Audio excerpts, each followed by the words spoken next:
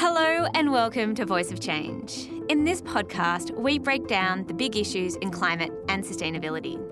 While support for action is increasing, climate change is a wicked problem that is overly complicated and the way forward not always clear. This podcast aims to give voice to those who can lead the way. In an era of distrust, scepticism and fake news, I bring you the experts and present you information, facts and interesting ideas, with the odd dash of politics to spice it all up. This is Voice of Change, and I am your host, Sophie Taylor-Price. In today's episode, we blend the fun and the serious. Wine. The Australian wine industry is worth at least $2 billion to the Australian economy, and it is the lifeblood of many regional areas thanks to the tourism dollar. More importantly, I bloody love a good South Australian Shiraz.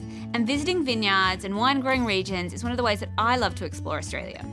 However, as we'll be learning today, the wine industry is the canary in the coal mine when it comes to the effects of climate on the Australian agricultural industry. It is already having to confront the reality of a changing climate. Grape production is highly dependent on climate for quality and composition, volume and economic viability. The characteristics that make our favourite tipple our favourite are vulnerable to the effects of a changing climate. The varieties and regions that we love will inevitably change, if they're not changing already. Part of the equation is that volume and quality of grapes are highly dependent on the availability and quality of water. So drought threatens the viability of many an Australian grape grower.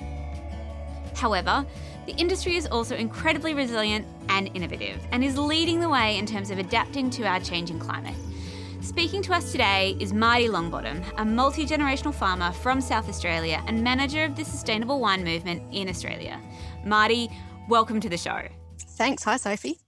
Look, maybe a great way to get this episode started is if you're able to tell us a little bit about your story and why the wine industry is so important to you personally. Sure. I guess to start with, my family, as you said, are multi-generational farmers. My dad is a farmer. My grandfather before him was a farmer. And I spent my early years on the family farm in Padthaway in South Australia. My first job in the wine industry, though, was in the early 1990s. And during that time, there was huge expansion of the wine industry here in Australia. And it was really exciting times. I helped my family establish their first vineyard on the family farm.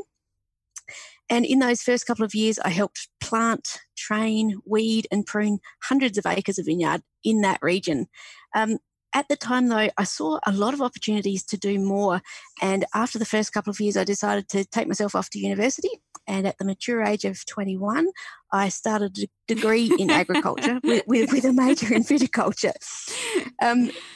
So during that degree, I was at uni for 4 years and I used to come home every holiday time and continue to work in the vineyard. But by the time I guess I finished 4 years later, because of the exciting times that the industry was in, there were so many jobs available for people like me. Anyone with a tertiary education in viticulture was snapped up really quickly. We all had jobs before we left university. I went on to do a couple of different technical roles. Then I was drawn back into the university system a few years later. So I started doing my master's and then I guess found my love of research. I started a PhD and ended up doing a fair bit of teaching at the university as well. Now, by the time I finished that, so we're talking about the early 2000s now, the industry had changed a lot, had gone into decline, and I couldn't get a job here in Australia. So I took myself off to America. When I returned in 2008, this was my first real, I guess, exposure to what was climate change. We experienced this really extended heat wave right at vintage time. And yeah, it really heightened my awareness to what was happening with climate. It happened again in 2009, and by the time the 2010 heat wave occurred, I was well entrenched in my first project assessing the risk of corporate vineyard assets to climate change. So yeah, that's, I guess, how I ended up in the role that I am now. That's a fascinating journey, and I think in telling that you also touch on, I guess, the importance of the wine industry to Australia. Are you able to provide us a little bit of information about the extent to which the wine industry is important to the Australian economy? Yeah, the wine industry is actually the fifth largest agricultural export industry in Australia. Last year, we harvested almost 2 million tonnes of wine grapes across Australia, and that was worth about $6.3 billion in wine sales. So the wine industry covers more than 60 regions across Australia. It directly supports the businesses that provide the goods and services for grape growing, wine production, wine-related tourism, and this is mostly in regional Australia. Indirectly, the wine industry also contributes to the businesses that support the employees working in the wine industry. And I think in all, the wine industry is estimated to contribute more than $45 billion to the Australian economy. So, yeah, it's pretty important. So you call the wine industry agriculture's canary in the coal mine. Just why is wine so vulnerable to climate change, and what does it mean for the broader agricultural industry as a whole? Yeah, growing wine grapes is a bit different to many other agricultural crops because the composition of grapes has such an influence on the style of wine that can be made. And what I mean by that is that the grapes need to have a particular composition of sugar, acid, colour, and texture characteristics to make a particular style. And grape composition is primarily influenced by the environment that the grapes and the grapevines are grown in. So this is why Australian wine regions were chosen to grow grapes, because our experience in other parts of the world has told us that the environment's right, the temperature's right, the rainfall, the sunshine hours, the soils, etc. They're all right for us to grow grapes. But small changes in temperature or water availability or sun exposure can have measurable impacts on grape composition and ultimately the potential style of wine that we can make from those grapes. So to make a wine of a particular style, you need to have the right ingredients. Now, we can do a lot in the winery to tinker with the wine, but ultimately, if you change the ingredients, you also change the wine style. The good thing is we've been adapting to a changing climate for a long time, and we have lots of tools in the shed to help us both in the vineyard and in the winery to adapt. Look, and that's a fantastic segue to a piece of research that I came across recently. And that comes from, I'm probably going to get the pronunciation wrong, but the Geisenheim University, which recently conducted a survey of more than 1,700 experts in the wine industry from 45 different countries. And what they found in that research was that 92% of small wineries are reporting that they've already experienced the effects of climate change, including decreased or volatile yields, drought stress, reduced harvest windows, and 45% also reported that the sensory characteristics have changed. Is this a reflection of what impacts we're already seeing in the Australian market and the challenges faced by Australian growers? Yeah, it does. I don't think we've done any similar kind of study, but I think from my interactions with industry, we do know that the vast majority of our industry accepts that climate change is here and we are experiencing it in a number of different ways. So, Marty, from a consumer perspective, I'm standing in a bottle shop. I'm trying to make a decision. Is a big brand bad, and is organic the answer? Yeah, no. Big is definitely not bad. In fact, the bigger wine companies have some of the best sustainability credentials of them all. The big guys have very sophisticated processes in place to ensure that they do the right things. In general, companies that export wine also, they tend to have the better credentials because there's such international consumer expectation and pressure for sustainable products. Now, that's not to say that local businesses don't also do it well. You might just have to look a little bit harder to find the information that you're after to make that sustainable choice. Getting back to the wine selection, though, if you can, try and do your research before you get to the bottle shop. Now, as my friends know, I am a lover of wine, especially a South Australian Shiraz, which I'm sure you'll be pleased to hear. As the everyday lover of wine, what does this mean to me and the wines that I enjoy? Yeah. Right now, if we're doing our jobs well, you won't see any difference at all in the wines you're drinking. But I think as consumers, we all need to sit back and just appreciate the amount of activity that's probably going on behind the scenes to make sure that you have the wine that you're expecting to drink when you go and purchase a bottle of wine from the shelf. Growers and winemakers are highly attuned to their impacts on the environment, and many of them have been measuring and monitoring their resource use, their impacts on the environment, and innovating for many years, working towards a sustainable system. Australia's wine industry is thriving. What is the industry doing to respond to the impacts of what is already being experienced today? And how are they preparing for the future? Yeah, as an industry, we accept the reality of climate change because we are experiencing it. Our contribution to climate change as an industry is really small. We produce probably less than half of 1% of Australia's greenhouse gas emissions. What this means is that our efforts to mitigate those emissions on our grape and wine or in our grape and wine businesses, they're probably not likely to have a major impact on the climate system.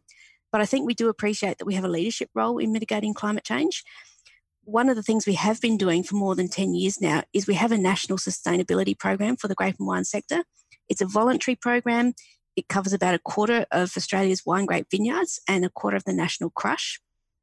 And the members of the program every year, they report to us a set of standard business metrics around their production and resource use. So, for example, their water use, their energy use, and their fertiliser use. And as well as that, they also complete a self-assessment of their practices across environmental, social, and economic areas. Now, what this enables them to do is they can assess their own performance year on year, but they also benchmark their performance against their peers. So they're constantly measuring, monitoring, and then able to adjust their practices and go through that cycle of continuous improvement. And this is the real beauty of this, that not only do they do that, but this enables them to identify where those opportunities are for improvement. I guess some of the members choose to go on to be independently certified. So there is a certification attached to the program. And part of that process is developing a sustainability action plan.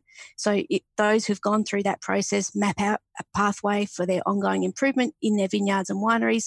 And we've seen a lot of successes with growers and winemakers who've gone down that path.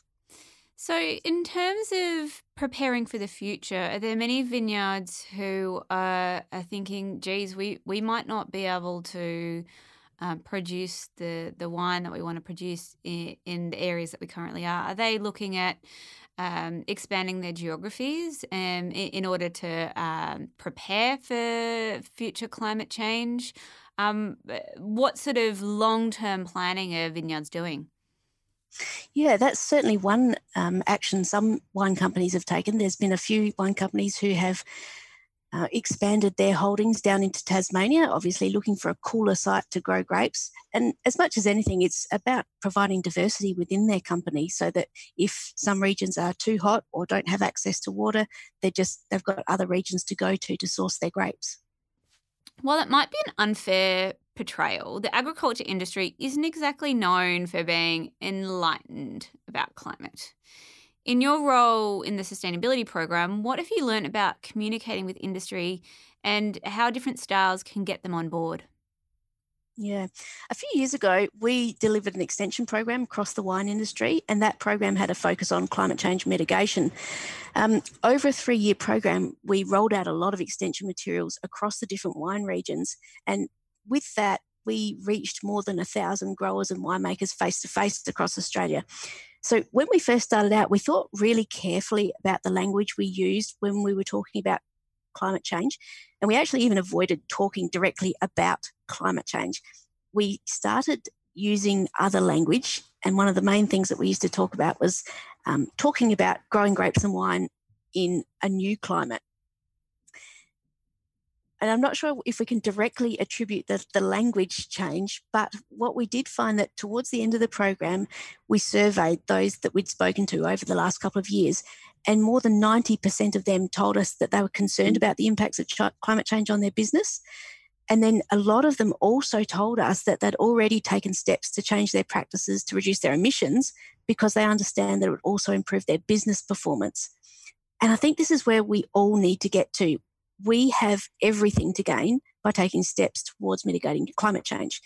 Every time we make a change, no matter how small, we also have a positive impact on our bottom line, and this is good for everyone. So tell me, in a nutshell, what does make a sustainable wine?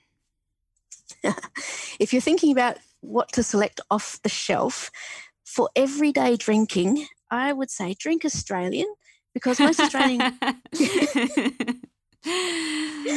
That's for your everyday drinking, because most Australian grape and wine producers are making sustainable choices. So those choices around how they manage water, energy and fertiliser use, how they manage their soils, how they minimise their waste production and how they dispose of their wastes. If you wanted to be sure, those who've made a commitment to that continuous improvement of their practices, they're members of Sustainable Wine Growing Australia. And if you wanted to check them before you get to the bottle shop, there's an online register of those members as well. And on that online register, you can also see those ones who've been through that third-party certification that I talked about before.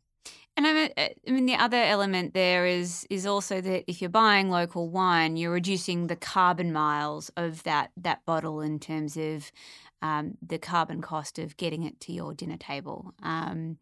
So I think that's another reason to support Australian wine. That's right.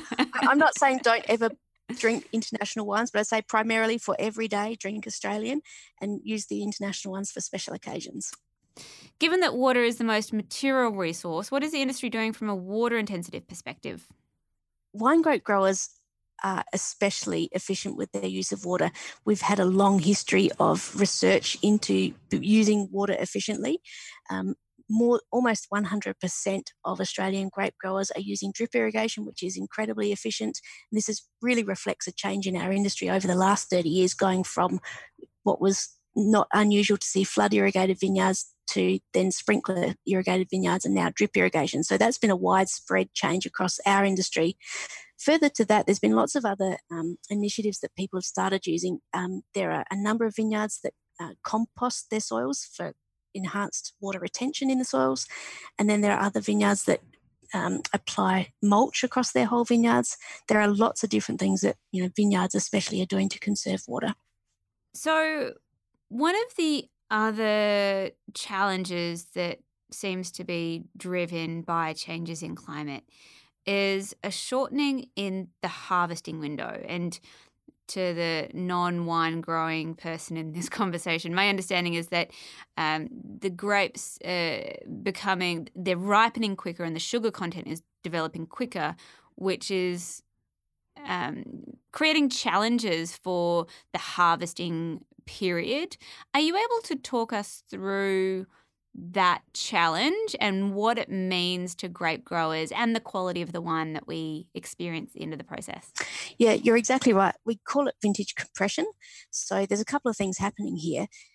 With the increasing temperature, we're getting earlier bud bursts. So that's happening earlier in the season. And we've also got a shortening of the actual season itself. So harvest is happening earlier. So which means the ultimate result is we've got a compression of the season. And it does create problems for grape growers, and it also creates problems for winemakers. For grape growers, it means where traditionally we would have seen white varieties and red varieties ripening at different times during the season. The white ones usually ripen earlier than the red ones. But what we've seen in the last 10 to 15 years is that the varieties seem to all be ripening at once. So it makes it really difficult from the vineyard, because the vineyard manager needs to work out the logistics around how to harvest and getting crews of people together to harvest as quickly as possible. Even with machine harvesting, there's only so many kilometres of vine row that you can get over in a short period of time. So what perhaps might have been a 2.5 month harvest window, for some people that's gone down to about 6 weeks. So what happens then in the winery is that because everything's ripening at once, they get to a bottleneck situation in the winery where everything's trying to arrive at the winery. They don't have the capacity to get the grapes through the winery. And it causes all sorts of logistical problems for them as well. So short of investing in a lot of capital equipment to speed up that process, it's actually quite challenging. So the challenge for a grape grower is to try and work out processes that we can spread that harvest out again. Some of the work that's happening over at Sardi here in Adelaide is looking at different timing of pruning to try and spread out that harvest window or ripening window. So final question for today, Marty. Based on today's conversation, what we've taken away is that, the changes that are being experienced are putting pressure and creating challenges for the Australian wine industry in terms of protecting the wines that we love and making sure that those wines endure into the future. What gives you hope and optimism that we can save our wines and address this challenge in the future? Yeah, for me, it's really the people that motivate me, or the things that motivate me and give me optimism, are actually the growers and winemakers themselves. Last week, I was out on the road. I gave 6 presentations to different groups of growers and winemakers across 6 different regions. Now, for the most part, I was talking to them about the highlights of their regional results from the Sustainable Winegrowing Australia program. And I was talking to them about where their strengths were and also their areas to focus on and improve.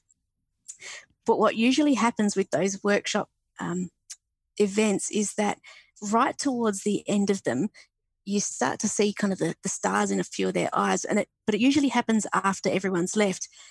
I never get tired of talking to those ones that hang around right at the end. They haven't said a word the whole time you've been there. They haven't interacted in any of the discussions, but they wait around until everybody's gone.